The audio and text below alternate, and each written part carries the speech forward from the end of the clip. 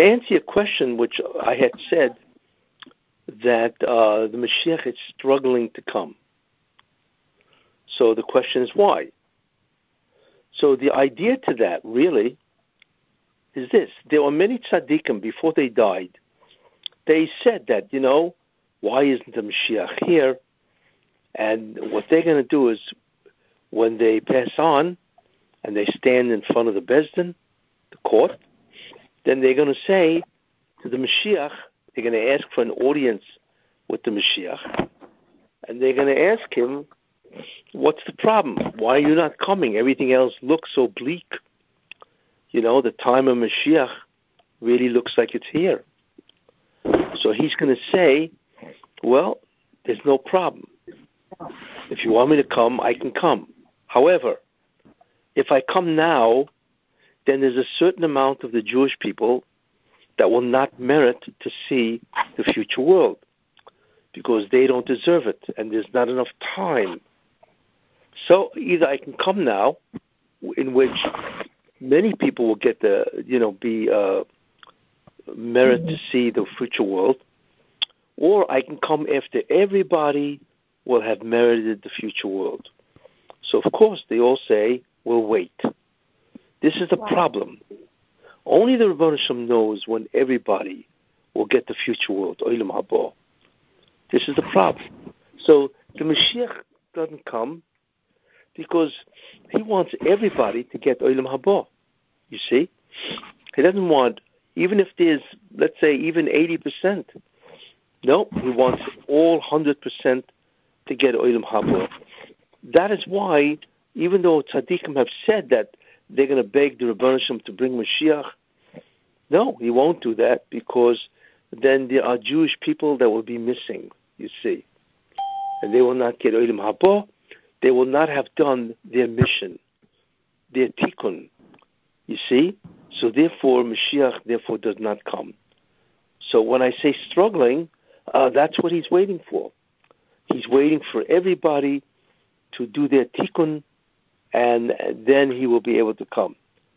And he does not want to come if somebody's missing. You see, because you never know who that somebody is. That somebody could be related to you, right? He may be a relative that's not religious. And all of a sudden, if the Mashiach comes, he's not going to get the Olam Haba. So what would you say then? Of course. That's exactly what the problem is. All Jews are related to each other, and therefore the Rebbeinu Shalom will not redeem until every person is capable to be in Olam Haba. This is the problem. So in many ways, literally, it's an all or nothing kind of thing. Everybody has to be worthy, and then he will come. He will not come even if a majority of the Jews are worthy of Olam Haba. So this is fundamentally the problem, you see? And only the Rebbeinu Shalom knows when everybody will be ready. He knows what everybody's mission is, you see. And that's really what we're waiting for. Okay? I hope that answers your question. Rabbi? Yes. My question is that, okay, so when I was reading the parasha this week, Moshe was explaining to Yitro about how Hashem redeemed them and everything. He was giving him the story from A to Z. And he was saying how Bnei Israel were so degraded and assimilated with the Egyptians that they were hardly even aware of Hashem's existence, and Hashem had to perform many miracles to make himself known to his people so they could become aware of his greatness.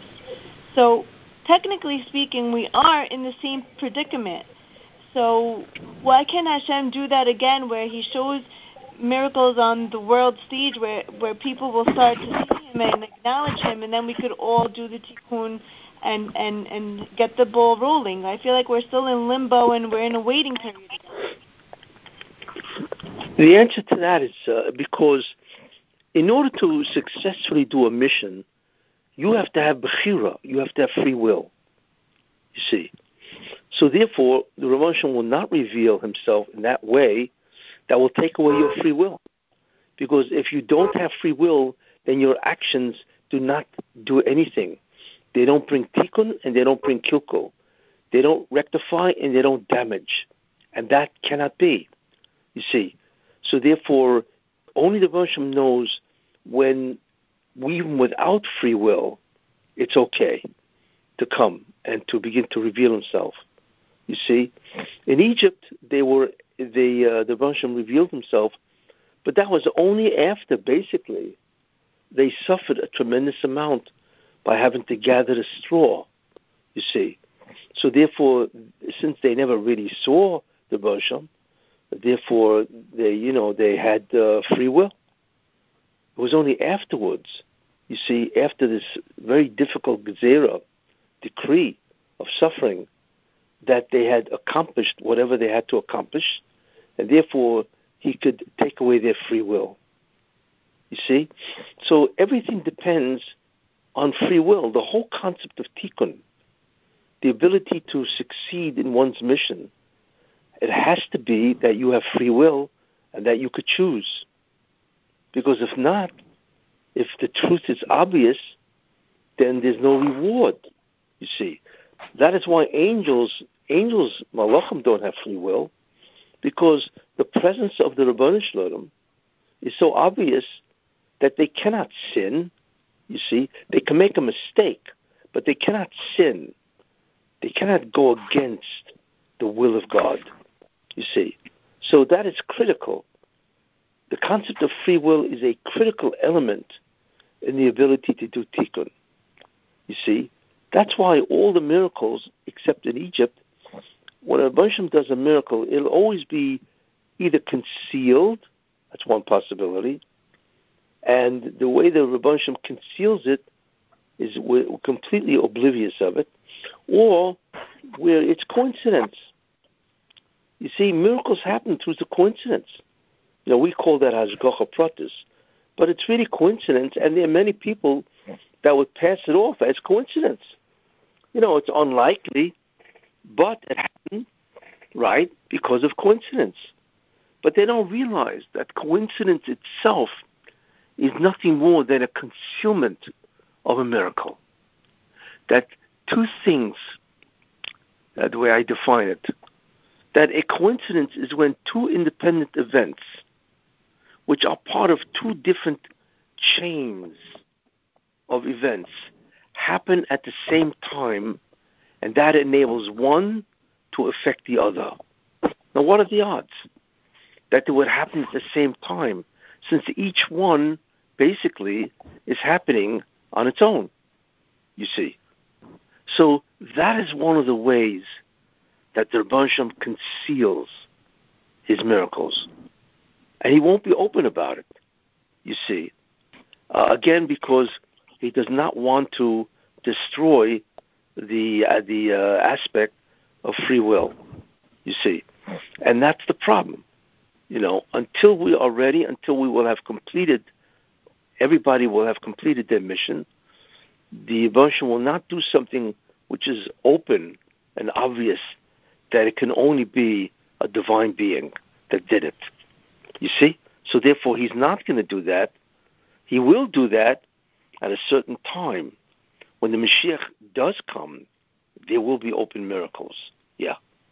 For instance, even the Beis HaMikdash. When the Ribono Shel Olam is going to build the Beis HaMikdash with the Mashiach ben Yosef, then it will descend from heaven. Now, could you imagine an entire complex descending from heaven? I mean, it's an incredible ness, you see. So that will happen at the time of Mashiach ben Yosef, In fact, that's probably, if you really think about it, one of the ways that the Mashiach ben Yosef will be recognized as the Mashiach ben Yosef, or as a Mashiach, right, is because he will perform miracles, in whatever way. He will have this incredible amount of Ruach HaKodesh, divine inspiration, where he will know things that a person could not possibly know. So that is among the ways that he will be recognized as the Mashiach. You see. And then, of course, everybody will see that. Now, Mashiach ben David, in his time, the miracles will not only be open, but they will be continuous. That's the difference. You see. We live in a time when the miracles are concealed. The time of Mashiach ben Yosef, right, is when the miracles can be revealed, but they're spotty. They're not continuous, you see. But in the time of Mashiach ben David, that is the time when not only are the miracles open, but they are continuous. In fact, miracles become teva.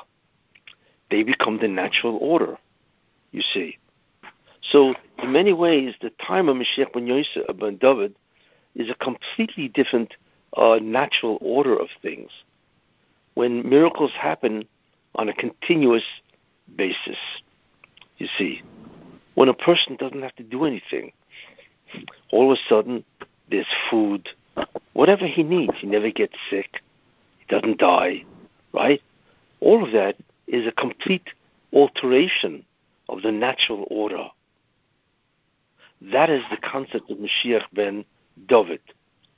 But ben Yosef, there will be miracles, you see, but it will happen, every once in a while, so you can see that this person obviously is special. However, it will not be continuous, not like Mashiach ben David, you see. And like I said, that's one of the ways that you'll know that this person is the Mashiach, and that he has finally arrived, you see. So this is what's going to happen. So that's the answer to your question. Why is it that the Rebbeinu Shalom does not reveal the miracles the way he did then? And the answer is that he will do it, you see. And like I say, there will be 10 Makkos. And I mentioned why. Because the Makkos, and that will be the miracles that happened in Egypt. But those miracles that happened in Egypt were explicit and open. And that was because the Jews had released all the energy of the spheres. And each Makkah was really a sphere that manifested its physical analog, its physical example, you see. In the end of days, there will also be Makkos, but of a different nature. They will also be the revelation of the spheres, because that's really what it is. What the Geula really is when you remove all the blockages of the 10 spheres, so therefore they are able to emit their divine energy completely in a way which we cannot even begin to understand. And when that happens, then everything is miraculous. In fact, what we see, which is interesting, you see, is that this happens even in the desert, right? The Jews in the desert lived in a completely miraculous way. I mean, if you think about it, it's astounding. How in the world can at least 2.5 million people live in a desert, right? How? It's impossible. There's no food. It's a wilderness, you see. And they don't plant. So imagine every day you witness food coming down literally from heaven. And that's the mun. I mean, the mun was a display, an open display of something that really has never occurred before. It is a miracle that happens every day, always in the morning. It never spoils. It is a perfect food, you see. And it happens every day. And it's literally food, you see. So you have that miracle. Then besides that miracle, I mean, this is incredible. Imagine if every time you opened up your refrigerator, it was filled with food and you didn't even buy anything to put in. And then you saw the clouds of glory. Could you imagine being surrounded by clouds that protect you? You see? Completely. It wasn't just a cloud from the weather. It was a real cloud that protected you on north, south, east, and west. And it was above and below. You see? So anybody just has to look up and, to the sides, and he sees this incredible cloud that had these miraculous properties. You see? Not only that, his clothing never withered. Could you imagine you never have to buy clothing? Because anything you wear never is spoiled or never, gets ruined. Never. Not only that, the man was a food when nobody ever went to the bathroom because it was a perfect food. There was no such thing as having to go to a bathroom, wherever that was. You see? So could you imagine? And then, of course, the incredible miracle is the Mishkan, where you see the cloud of glory, right? You see that over the Mishkan, and it's always there. So could you imagine living for 40 years with continuous miracles?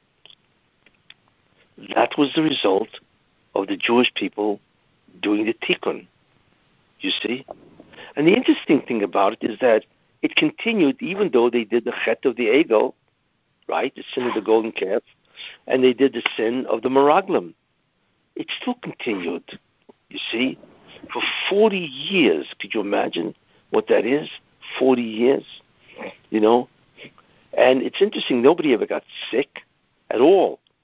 When it came a person's time to die, because of the decree that everybody's got to die over 20, what they would do is dig a grave, lie in it for 5 or 6 days, from Tisha B'Av until Tesvav B'Av, and then they were either dead or not.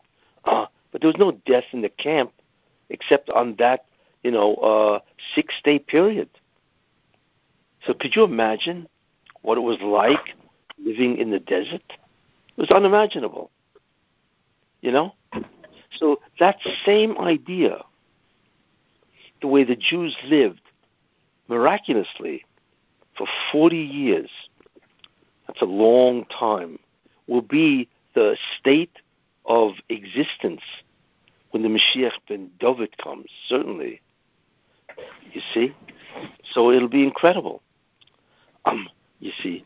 I mean, the mere fact that nobody dies, nobody ever gets sick, and every day is an unbelievable day when you wake up in the morning, it's just an incredible day. And then you have everybody among the Jewish people are prophets, are Nevi'im. Could you imagine? And there's no more danger anymore. You can have a lion as a pet because there is no more evil. There's no more killing or hostility. That is gone because the Satan is gone, you see. And everybody's also a prophet. And everybody has Goyim, which is, non-Jews, as servants. It's not because it's because they want to experience God, which can only come through you. So it's going to be, could you imagine? It's going to be like living in the desert for 40 years, except it would be much greater than that. Much greater, Look, we cannot even imagine what it means to live in the desert for 40 years with a constant flow of miracles. We can't imagine that, you see. So could you imagine that this happens 1,000,000 times more, than what they experienced in Mitzrayim, you see. And that's what the Messianic era is. And that will continue for hundreds of years, yeah. Think about it. We're already at the end. 96%, the world is supposed to last for 6,000 years. The last period of time will be the Messianic era, you see. So could you imagine? Right now it's the year 2021, and the world ends in 2240. So right now, at least 96% of the world's time has passed. So we will at least experience, hopefully, 4%. But that 4% will be something that we have never seen before, something that we cannot even imagine. Because the only way you can imagine the Mashiach's time is by thinking of now, this time, without problems. But that's not what the Messianic era is going to be. It's not going to be like living now, but with no problems. No. It'll be not a quantitative distinction. It'll be a qualitative distinction. It is something we cannot imagine. And I'm not talking about the future world. I'm talking about the Messianic era, where we will all have bodies, we will communicate with each other, and so on. You see, so we cannot imagine what that world will be. That is how different the world will be. So don't think it's just a time. In the Mashiach ben Yosef's time, it'll be a time, when things are going to be looking up incredible, and every day is going to be spectacular. That's Mashiach ben Yosef. But Mashiach ben David is different. We cannot imagine what his Tekufa will be, you see. And I once mentioned the Medrash a long time ago, where it says that the Torah of Moshe Rabbeinu, which is the comprehension of God and all the mystical ideas, Kabbalistic ideas, right?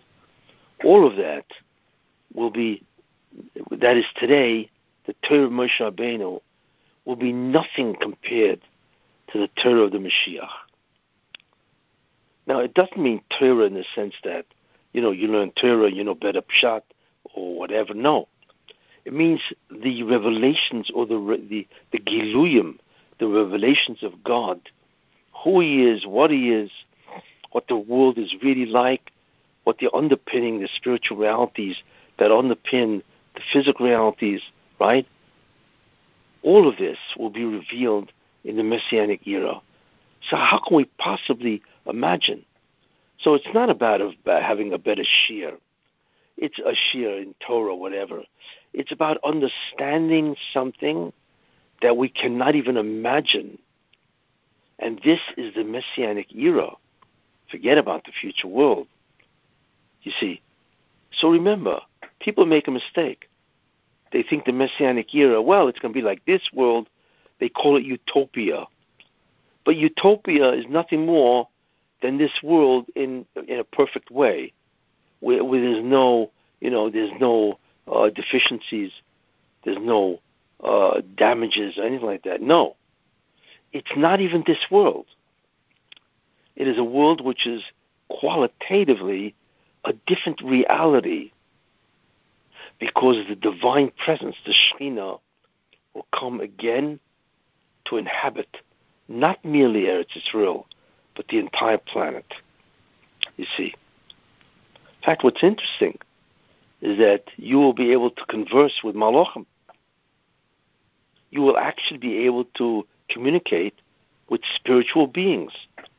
You can't do that now, right? You'll be actually communicate. So therefore, what kind of a reality is it that you can actually talk to a malach? You see? Well, if you can have nevuah, if you can have prophecy, that's talking to God. Well, if you can talk to God, then of course you can talk to a malach. So could you imagine a reality where you can talk to malachim? Really malach. Not people who think that they're angels. Real malachim. Like Avram Avinu with the 3 malachim. Even though they looked human, but obviously they were malachim, or the malachim that took Lot out of Sodom. But in the Messianic era, they will come across as real malachim, because the awe, the incredible, not just the holiness, but the illumination of that time will be beyond belief. So we're not merely looking for a better time. We're looking for a time that is unimaginable. That's an important idea, like I said, because a lot of people think, well, the Messianic era, there's no wars, there's just peace, there's no starvation, there's no disease. Okay, that's great. That's not what it's about. A revelation or a Gilui of the Shekhinah is not about a better world. It's a completely altered state of reality. And it all begins with an individual called Mashiach ben Yosef. That's how it begins. And he is the one that's going to transform the world from the world we have now to a world of Mashiach ben David. But I'll tell you, what's interesting is the world we have now is terrible. The world is getting much worse. And there's a tremendous amount of evil. I'm talking about the nations of the world. The amount of suffering and evil is incomprehensible. And even America is going down, tremendously sliding downhill. Evil has taken over. Evil is completely dominant at the present time. We see that, certainly with the United States. Who would ever imagine that the United States would turn into an evil country? You see, an evil, because what they want to do, what the administration wants to do, we're looking at Biden, we're looking at the Congress, the Senate, we're looking at all these people. They want to purge, remove freedom, liberty, the ability of somebody to grow and do what he wants to do. They want to destroy and strip you of your humanity and of your freedom and the ability to, be a person and to fulfill to all the dreams that you have. That's what they want to do. Basically, they want to enslave you. That's really what communism is. We've never seen that. We've never seen America become this. I once said, Abraham Lincoln said, America is the last great hope of mankind. Well, it's no more the last. It's gone. So what that says is that we are really in the end. This is the window closing, almost. You see? If you ever wondered, well, what is that going to look like? You're looking at it. This is it. What the Rebbe Hashem is now changing the entire American landscape. Look, America used to be the model, to a certain extent, or a great extent, of righteousness, justice, liberty, kindness, where one doesn't just try to destroy another person's life, and so on, integrity, justice, and so on. America used to be that country, and today when you look out, it has nothing to do with that. There's a tremendous amount of evil going on, and it's all beginning, if you've noticed, with the taking away your freedom of speech. That's the beginning, because what they want to do is to stop any expression of protest or dissatisfaction. So they are shutting down free speech. It's happening already. You see, whoever thought that this is what's going to happen with America? So therefore, what is interesting, we begin to realize we are at the end. Yes. And this is the concept of the end. The end is an incredible amount of evil. And I had mentioned in one of the Shurim, that when you look at the Gemara, many of the Gemaras, they all talk about the end of time in a doomsday scenario. There will be this, and there won't know, nobody's going to have money, tremendous suffering, tremendous amount of chutzpah, tremendous amount of, brazenness and arrogance, and, children will disrespect the elders. It's when you look at the Gemara in Sanhedrin, it's all doomsday. So what does that mean? And the answer is, that's what you're looking at. You are looking at from the transition of what used to be a decent society. You are looking at that even that society has now turned into Sodom and Amorah. They've turned into that. And it's only going to get worse, you see.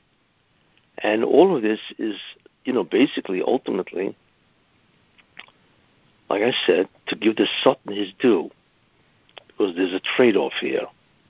And hopefully the trade-off is the end of the era of Rav and the beginning of a rehabilitation process for the Jewish people, you see.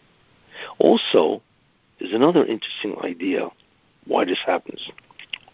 Because if God wants to demonstrate his power, right, and the fact that he can vanquish something, well, he doesn't want to do that to a weak power,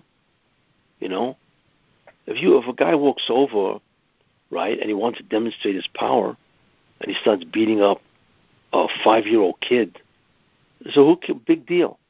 It's a joke. Obviously, he's much more powerful than a 5-year-old kid. So that's not a demonstration of tremendous power, right? If he wants to demonstrate his power, what he should do is fight with a heavy weightlifter, you see, that can lift 800 pounds, a Mr. Olympia, one of these kind of guys, or a 10th degree black belt. If you win on that, you've demonstrated incredible power, ability. Well, therefore, that's what the Baruch Hashem does. What he does is he advances the evil to an incredible extent where they believe that they are all powerful. So when you look at what's happening, you see, when you look at China thinks it's all powerful. You see, then you look at many countries in the world, dictatorships, and so on. Then you look at all kinds of people out there. They all think they're God's gift to the planet. So therefore, what God does is he allows evil to grow to an enormous extent where they believe that they are invincible, you see, and they could demonstrate tremendous power, wealth, strength, you see, control. And then what happens is God comes in and destroys them, all of them.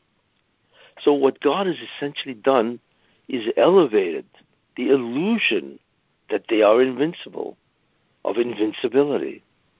And then he goes and destroys it, you see. That's one of the reasons why there's tremendous darkness. You see, that's a second reason. Like I said, In fact, that's what you see actually in Egypt. Egypt wasn't a weak country. Egypt under Ramses, which is basically when the Jews were in there, when the Exodus to Mitzrayim happened, it was the greatest nation on earth. It wasn't a weak nation at all. It was the greatest nation on earth, you see. And what the Baruch Hashem did is he just wiped it clean. He wiped the slate clean, you see.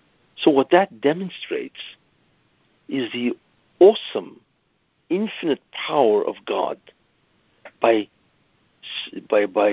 smashing to smithereens Egypt.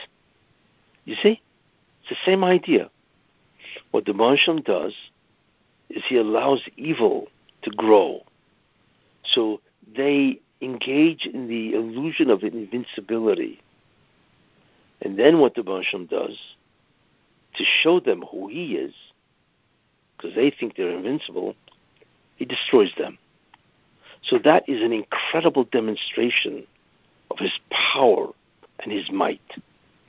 So just like it happened in Egypt, guess what? It's happening now. You see. And that's what you see.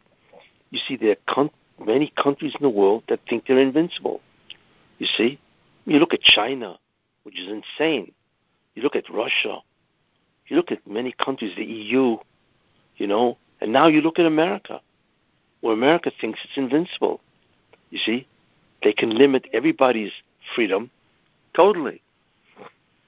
And they think they can get away with it, Yeah, you talk about one of the major mitzvahs of Judaism is Bein Adam L'Chaveroi, right?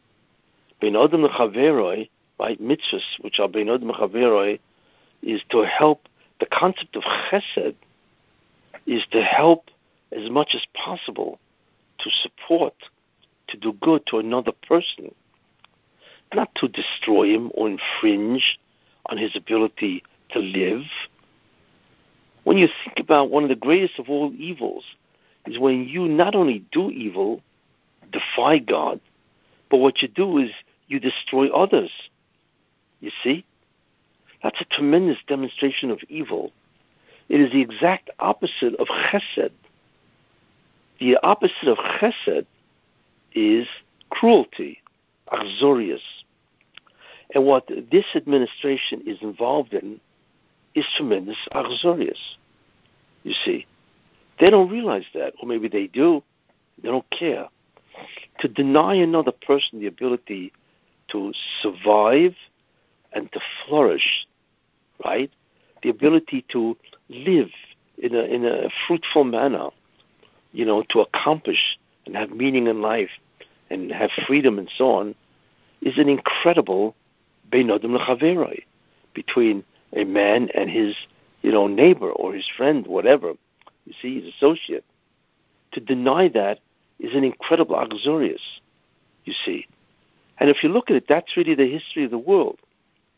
All wars, in some way, imposed terrible things on some other people, you see. Most of the world is achzorius. Most of the world is cruel. In fact, we don't even realize that. We don't realize the amount of cruelty, for instance, in Washington, D.C. It's a swamp. There's a reason why it's called a swamp. It's a very cruel, a very cruel city, Well, they will destroy you. They will step on you, you see, without batting an eyelash. There's no rachmanis. Now, it's one thing to see a city like that, or people doing it to other people. But what's happening now is beyond belief. The administration, the government of America, has now become that. And this is only the beginning, where they are going to try to take away and control you in many ways, to enslave you. That's what's going to happen, you see?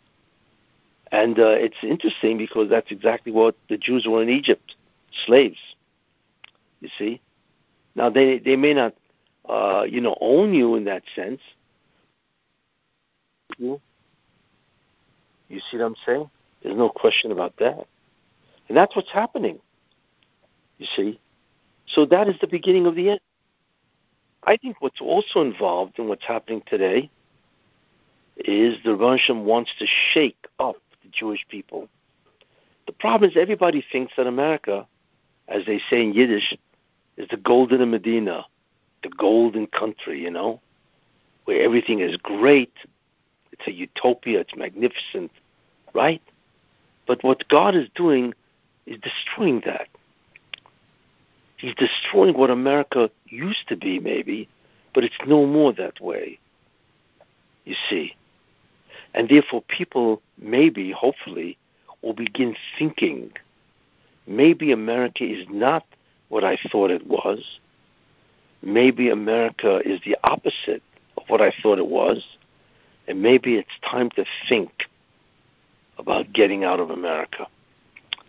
I think that's clearly part of the plan, is to disturb the image of utopia that America has demonstrated to the Jewish people.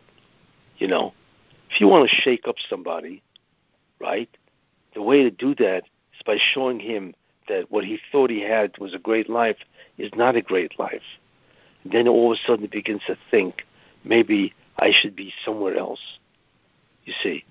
So people are going to be thinking about that. But in order for that to happen, then something has to happen to Israel. It has to be a better place to move where there are jobs, there is ruchniya, spirituality, and so on. And right now, it's very bad what's happening in Israel. There's a tremendous anti-Haredi mood in the country. Very bad. That's what people tell me, you see. So even in Israel, we are watching terrible things happening. There's an incredible amount of sinas chinam, baseless hatred, and so on, So it looks like wherever you look, this world is going to pot, as they say, you see.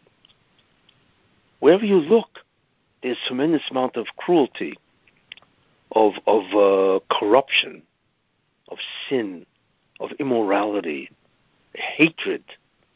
That's what this world has become. I mean, are we going to actually think that the Baruch Hashem doesn't want to end it? Things are not going to get better. They're only going to get worse. Therefore, it's highly reasonable to assume, besides many other ideas, that the Mashiach is right around the corner. And that's what we're looking at. The window is slowly closing down to the last possible slit or the last possible opening. And then before it shuts, all of a sudden the gates open and the Geula is here. And it's very, very close. The greater the evil, the closer is the Messianic redemption. And that you see clearly like that, you see. So that's what we're living in. We are seeing evil multiply. We are seeing evil intensify enormously, you see. And that, in a certain sense, is good news, right? Because that means we are closer to the end, you see. Now, what we have to do, obviously, is to hang in there. This is called Chevli Mashiach. This is the Chevli Mashiach. This is the birth pangs of the Mashiach. And just like an embryo, an infant, when it's inside its mother, cannot in any way conceive of what the outside world is, you see, it cannot conceive of it, even if it had the intelligence to conceive things. The same thing. We cannot conceive of what the Messianic era will be. So we're not talking about a world that will be great. Great is an incredible understatement. It'll be a world which is unimaginable toiv, goodness, unimaginable success, unimaginable comfort, security, pleasure, and just absolute goodness. That is shortly up ahead. You just have to hang in there, do the mitzvahs, don't speak Lashon Hara, you see, and have bitachon, that it's all going to end very quickly. Any questions? Yes. So if Hashem is waiting for all of us to do the tikkun, but at the same time we're falling at the 49th level of defilement, Yes. How far are we going to fall down while we're waiting for everybody? Well, that's the question. Obviously, we can't fall too much more. Like I said, 11 million Jews are gone. How many more people have to be gone? And we know on Sunday, last Sunday, you had two tremendous tzaddikim. You had Rav Shaina, who was the Rosh Yeshiva of Kamenetz. You had the Brisker Rav David Soloveitchik, and you had also Twersky. The commonality of all of them, by the way, and this is very important, the commonality of all three was they were all big marbitze Torah. They were all spread the Torah. They were very much involved in spreading the Torah to thousands of students. Rav David Soloveitchik, the Rosh Yeshiva of Brisk, that yeshiva is open for 50 years. So who knows how many students went to his yeshiva. I mean, he is one of the models of Torah, of being a Talmid Chacham. Then you had Rav Shiner, Rosh Yeshiva Kamenetz. He also had thousands of people going to Kamenetz, you see. And even Twersky wrote, I think he wrote 60 books.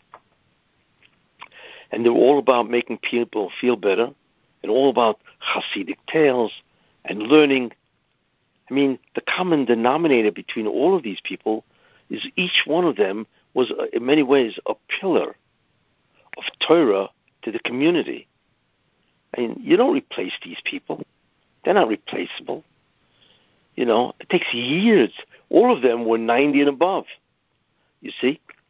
So when you see that the Torah itself is darkening, because that's what it means, a darkness has descended over the Torah itself. I mean, who is left? What Gedolim are left? You know what I'm saying? I mean, even among the Sfardim, for instance, I mean, you had phenomenal Gedolim. You know, Vad Yosef, many of them, you know, Rosh Hashivas and so on. What's left? You think about that. And in the Ashkenazi world, the same thing. You know, yeah, look, they're all good Talmidei Chachamim, but they're not Gedolim, really, in the sense of a true Gadol, somebody who has mastered the entire Torah. You see? And this is the problem. You know, you have to know one thing, there's a lot of learning going on, but how much knowing is there? How much mastery is there? So you can get fooled, and people get fooled. But the truth is that the Torah, even though there's more people learning, there's very poor, in many ways, accomplishment, because most people don't remember their learning, or they have learned very little, you see. And therefore, Torah is suffering. So what we see is a tremendous darkness that is descending on the Jewish people.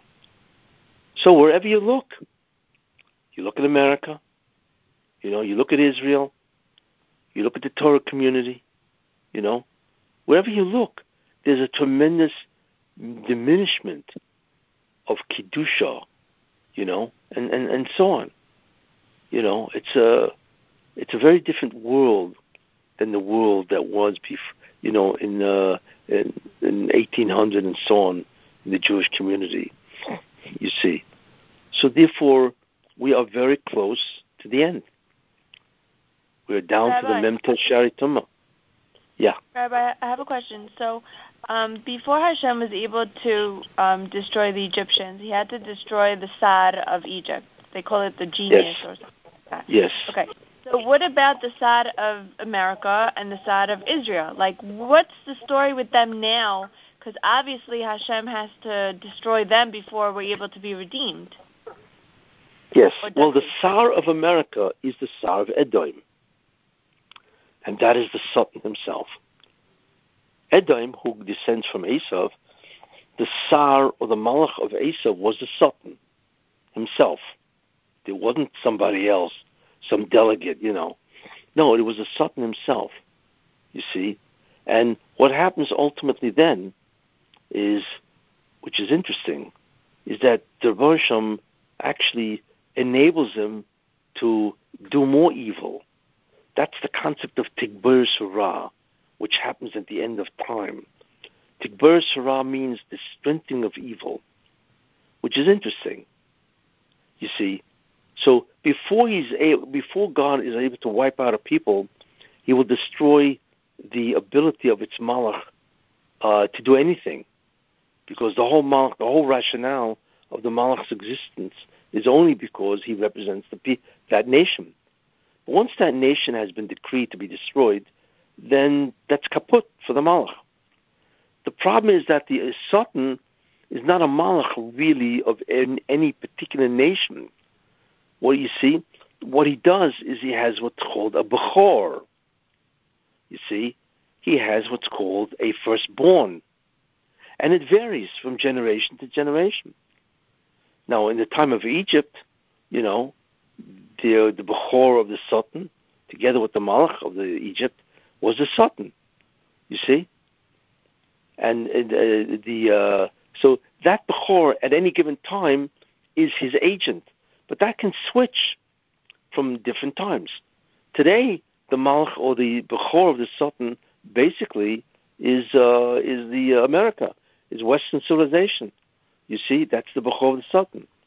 But the interesting thing about him, the Malach Sultan, is that as it comes near the end, he doesn't get weaker, he gets stronger for specific reasons, because he represents din, or justice. So therefore, one of the main things is that justice has to be satisfied. Unfortunately, many times that means suffering. Therefore, he becomes more powerful, and he's able to give much more suffering to people. So the unusual, it's almost paradoxical. As you get closer to the end, he grows stronger. And at the end, he is the strongest of all. So it looks like he's invincible. You see, it's like a nova.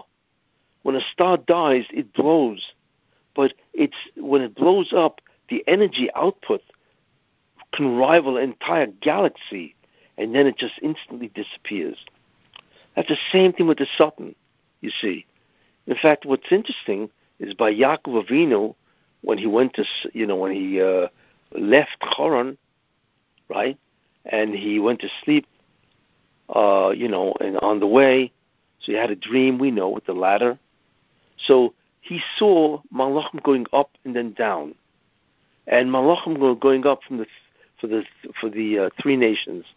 There was Babylon, there was Greece, there's Persia, there's Greece. But when he saw the Malach of Edom going up, it went up and up and up. It didn't go down. So obviously he was very concerned. You see? It's because he said, wait a minute, then who's going to bring it down? So the Baruch Shem said, I will bring it down. Now why is that? Why is that? Why is it if the Baruch Shem wants to destroy a nation, he brings the Malach down? But if he wants to destroy the Sultan, he raises him. Well, it's a paradox, but we know the answer. The answer is because the Sultan doesn't have a nation, basically.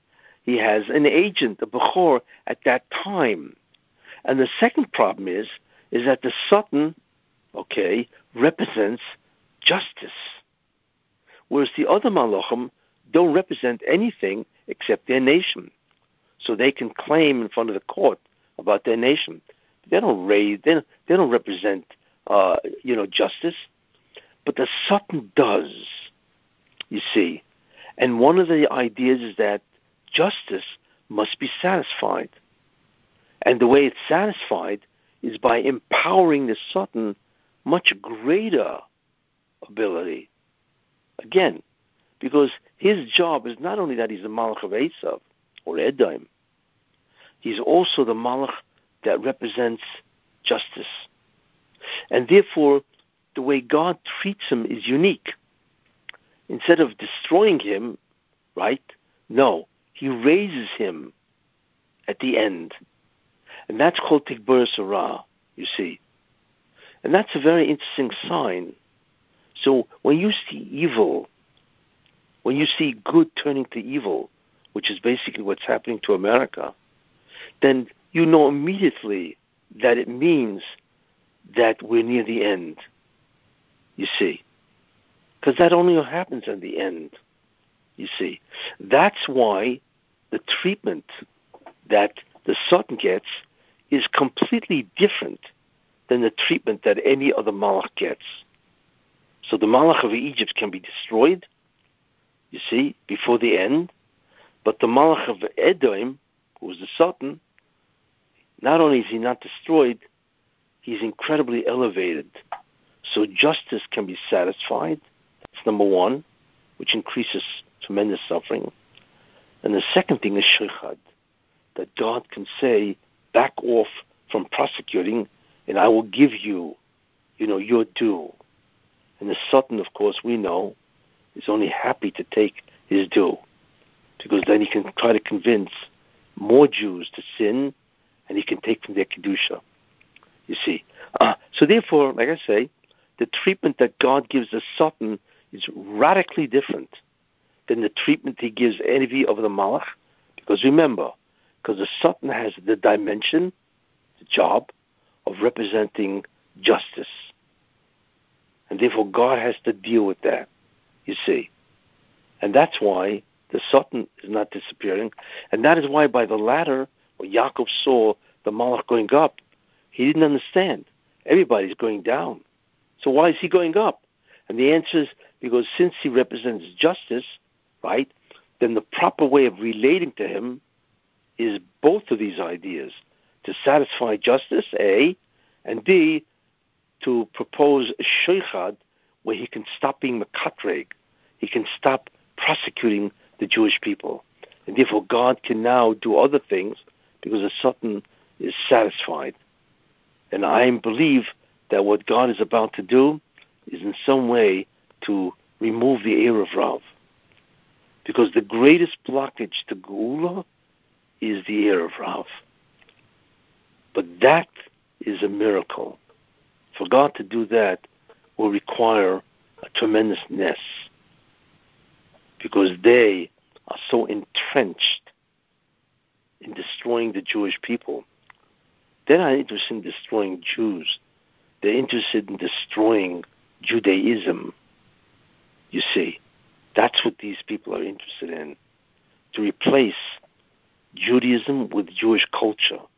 That's what they're into too. And I will speak about them more extensively. But therefore, to remove them requires an incredible miracle. Because they, as we will see, have become the Bechor of the Satan. The Erev Rav is now the firstborn of the Satan. You see. And the problem is not only they are the firstborn of the Satan, the problem is also that they are Jews. That's the firstborn of the Satan. Therefore, a Jew is different. You can't get rid of a goy, but a Jew does one mitzvah, and that itself is unbelievably powerful. Much harder to get rid of Jews than is goyim, because every act of a Jew is a tremendous mitzvah, even if he be a Russia. You see, so therefore, that to get rid of them requires mamash a tremendousness, of which we will see shortly. Are we seeing that already, Rabbi, with seeing that Bibi is on trial? Is the trial started Correct. today? Yes, exactly. It's already happening. It's not only Bibi's on trial. It's not only that. It's that they have failed to put together a coalition 3 times. And the last coalition with Gantz is an absolute mockery of a coalition. Nothing has been done. All they do is hate each other. There is no real government in charge because these 2 people hate each other. So that is the beginning of the fall of Erev Rav, because they don't really have an adequate government to deal with COVID or to deal with the budget. Well, there's so many things in that country that is bad. I mean, the cost of living is absurd. To build a house there or buy an apartment is absurd. There's so many things that are bad in that country, All of this has to be removed to make Eretz Yisrael a great place that people would want to come. So the Bershom has to elevate Eretz Yisrael to be a tremendously attractive place. You see, right now it's not. I'm not even talking about COVID. It is not. It's a difficult place for people to live. What was that? Is it ironic? That the BB's trial started today, and today also started the impeachment process for President Trump? Yeah, isn't that amazing? Yeah. Now, is that a coincidence, or is that divinely inspired? Yeah, that's right. So what we are witnessing, hopefully, is the beginning of the fall, except his trial, Trump's trial, is on the contrary, is the rise of evil, whereas Bibi's trial is the fall of the Erev Rav. Right. They're opposites. But it is amazing, you see, of that. And when you think about it, that's exactly the trial against Trump is a trial against the good, you see, in that sense. The proliferation, it's the rise of evil. And that is also good because it signals the end. And the trial of Bibi, hopefully, is the end of the era of Rav, right? And that is also very good. But in many ways, they're opposites. Because, like I said, different things have to happen to the Satan that will happen to any other Malach, you see. Right. You know, everything makes sense when you have the proper framework to understand what is going on. You know? So, Rabbi, are we wishful thinking to think maybe the Mashiach would come this year? Because the way it sounds, if we're waiting for everyone to come to Tikkun and all of these things, it just doesn't seem like it would come this year because there's just a lot that needs to happen first. Well, if you think about it, was it wishful thinking to think that there would actually be a president of the United States that would do so many good things to Israel? Never happened before. Nobody thought this would ever be. That there were actually somebody that would encourage Israel, you know, to express independence and so on. Whoever thought of that? But now this Biden is joining the United Nations, and they want to try Israel for war crimes. What do you mean by Biden is joining? Trump got rid of the United Nations. He said, that's it, we're not being a part of it, you don't do anything. Yeah. And right now, Biden's going back to join the United Nations. We haven't been with them for 3 years. America dropped out. And what are they planning to do? Their first order of business is to try Israel for war crimes. The ICC, the International Crime Community. Yeah, you remember what I once said a long time ago? You're looking at Gog and Magog. The UN is Gog and Magog. What was that? Yeah, they're the 7 nations divided into other groups. Exactly. So it's interesting. You may be watching the resurrection of Gog and Magog, and that certainly signals the end. Yeah. So you're going to have Edom. What? Do you think the Mashiach is in our lifetimes? In the beginning, you said maybe in 2029, 2028 is the resurrection, but I don't know what's happening. All I see is people dying, and I don't see things getting better. Well, that's what I'm saying. You won't see things getting better. Things have to get worse, just like it happened in Egypt. Exactly. That's exactly what has to happen, is things are going to get worse, not better. Because getting worse is what makes it better, just like it happened in Egypt. You know what I mean? Yeah, on the contrary. Look, I guarantee you in Mitzrayim, when all of a sudden Pare said they got to go gather straw, I guarantee you that everybody had a fit, or they're all fainting. Because not only did it get worse, right? It got worse because of the Mashiach. Just give me 1 second, please.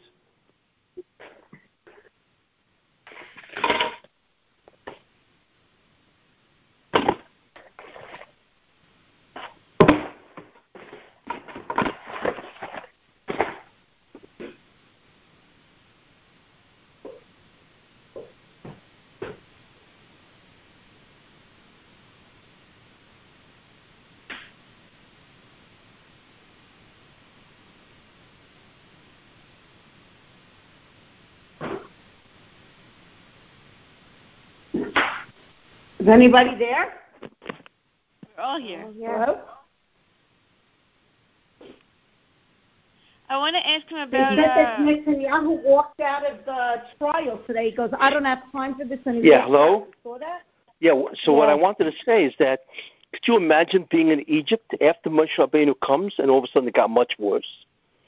You really would have fainted, right? Right. Yeah, you would be speaking exactly the way you're speaking now. It's terrible out there. It's getting worse, right? That's exactly what happens before the Mashiach comes. It gets worse. That's why. Like I said, for those reasons. Like, in the beginning, I thought he was coming right away, like very soon, but now I don't know. With all this bad, I don't know why Hashem would send him right now. Well, it has to get worse. Like I said, because justice has to be satisfied. Look, the Jews have to be redeemed because they deserve it. And the problem is, as I mentioned in a previous year, the Mashiach is coming because of Kulam Chayovim. Everybody is sinning. And therefore, in that generation, he comes. Well, if that's the case, they have to deserve it. And this is all to bring the Jews up to speed where they have to deserve it. You see? So, Rabbi, to end on a good note, any positive things we could talk about or have in mind for Rosh Chodesh Adar that could, Yes, that's a good thought. Yes, Adar is Mar Mesimcha, right? Rishonichnes Adar, Mar Mesimcha, and therefore Purim. That's the time. Adar is a very good time for Jews because it is the overturning of a tremendous, terrible Klippa nation called Amalek. They're being overturned in Adar. And therefore Adar is the mazel of Mashiach ben Yosef. Because the Mashiach ben Yosef overturns the mazel of Amalek, you see. And that's why Mordechai was from, he was from Binyamin, Yishimini. And that is Bnei Rochel. Bnei Rochel is Mashiach ben Yosef. So to enter Adar is great. On the contrary, it may signal the beginning of the end. You think? May signal the beginning of the end. What was that? You still think there's a chance that the Pekidah could happen soon, like this month? Yes, there's no question that it could happen. Look, we don't know the length of time of the Tigbur Sarah, the proliferation or the strengthening of evil.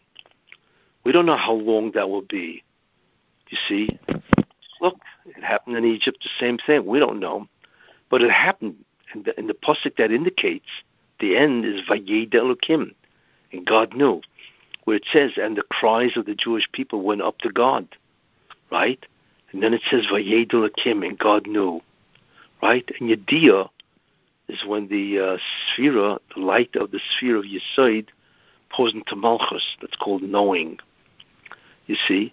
And therefore, same thing. There's going to come a point in time where it's over. God knows. And then, of course, the next point was Moshe Rabbeinu and the Sneh.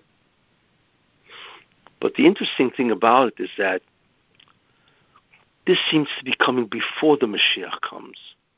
You see? There seems to be a reversal. What is that reversal?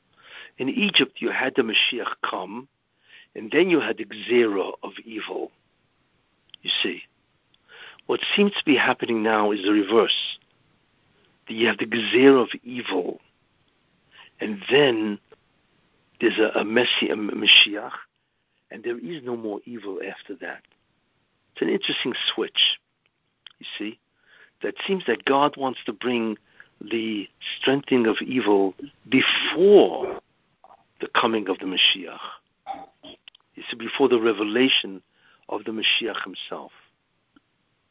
That does seem to be different. You see? Like I said, in Egypt, the evil was strengthened after Moshe Rabbeinu came. And then, of course, you had the Makkos. But what seems to be happening now is the reverse. Is the strengthening of evil, which is necessary, right, to satisfy judgment or justice. That is happening before the Pekidah. So it's like once the Pekidah happens, there won't be evil, you see. I think the reason for that I think the reason for that is because what's called Rachamim Gedolim, tremendous mercy. What does that mean? Because it says Berega Kot Nazavtich. Berega Kot means for 1 second, right? Azavtich, I will abandon you. Uberachamim Gedolim Akapsech, but I will gather you with tremendous mercy. You see, now mercy is an alteration of judgment. It says that, well, even though you don't deserve it, I'll give it to you anyway. Or even though you deserve punishment, I will suspend the judgment, right?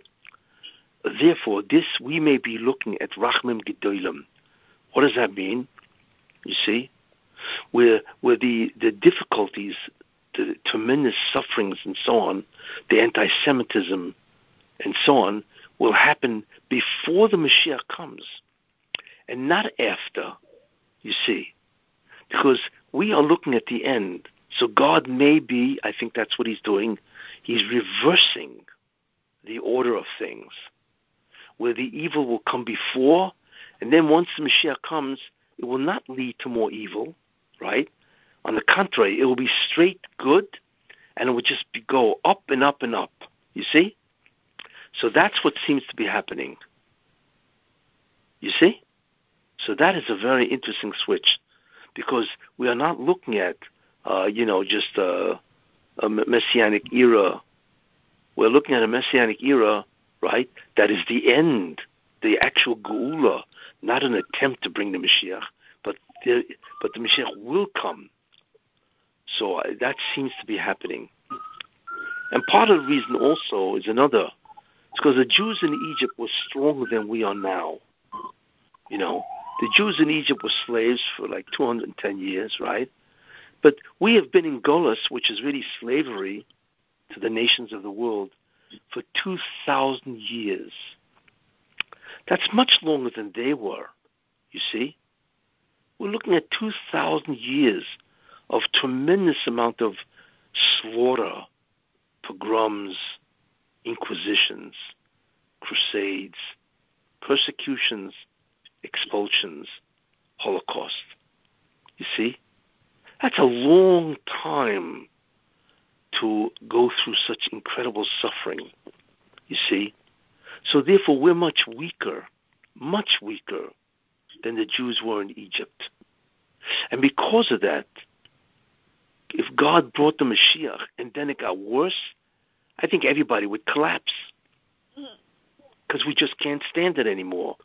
We don't have the endurance anymore or the bitochen to last. And I don't mean 3 people. I'm talking even a big portion. Therefore, God is switching. He is switching the order, you see. Because he's not going to bring the Mashiach and then it's going to get worse, which is what happened in Egypt. This is the Rachmim Gedolim. This is a tremendous, doesn't say Rachmim, it says Rachmim Gedolim, tremendous mercy. And that, what it is a deviation from what should have been. Because the Jews cannot tolerate a Golas. It's already 2,000 years. And after the Holocaust, that really slaughtered the Jewish people. So they just can't do it anymore. You know, and if God did that, I think he'd lose everybody, basically. You see? So he doesn't want to do that. So therefore he's going to bring the evil, because that satisfies the judgment and the justice. Right? But he's going to do it before Mashiach, and he's going to do it all at one time. And that's why you may be looking at a complete reversal of Egypt, and also a tremendous intensification of bad, evil, immorality. You see what I'm saying? So that is a very important statement that I just told you now. It's a reversal of what should have been, and it's reversed. Because we are in a different position than they were in Egypt, and we cannot surveil, we cannot tolerate that type of, reversal by having evil after the Mashiach comes. So we're really looking at a different order. You see? That is what's happening. Okay, everybody got that? Thank you, Rabbi. Yeah, I just wish Yes. I'd come. Anyway.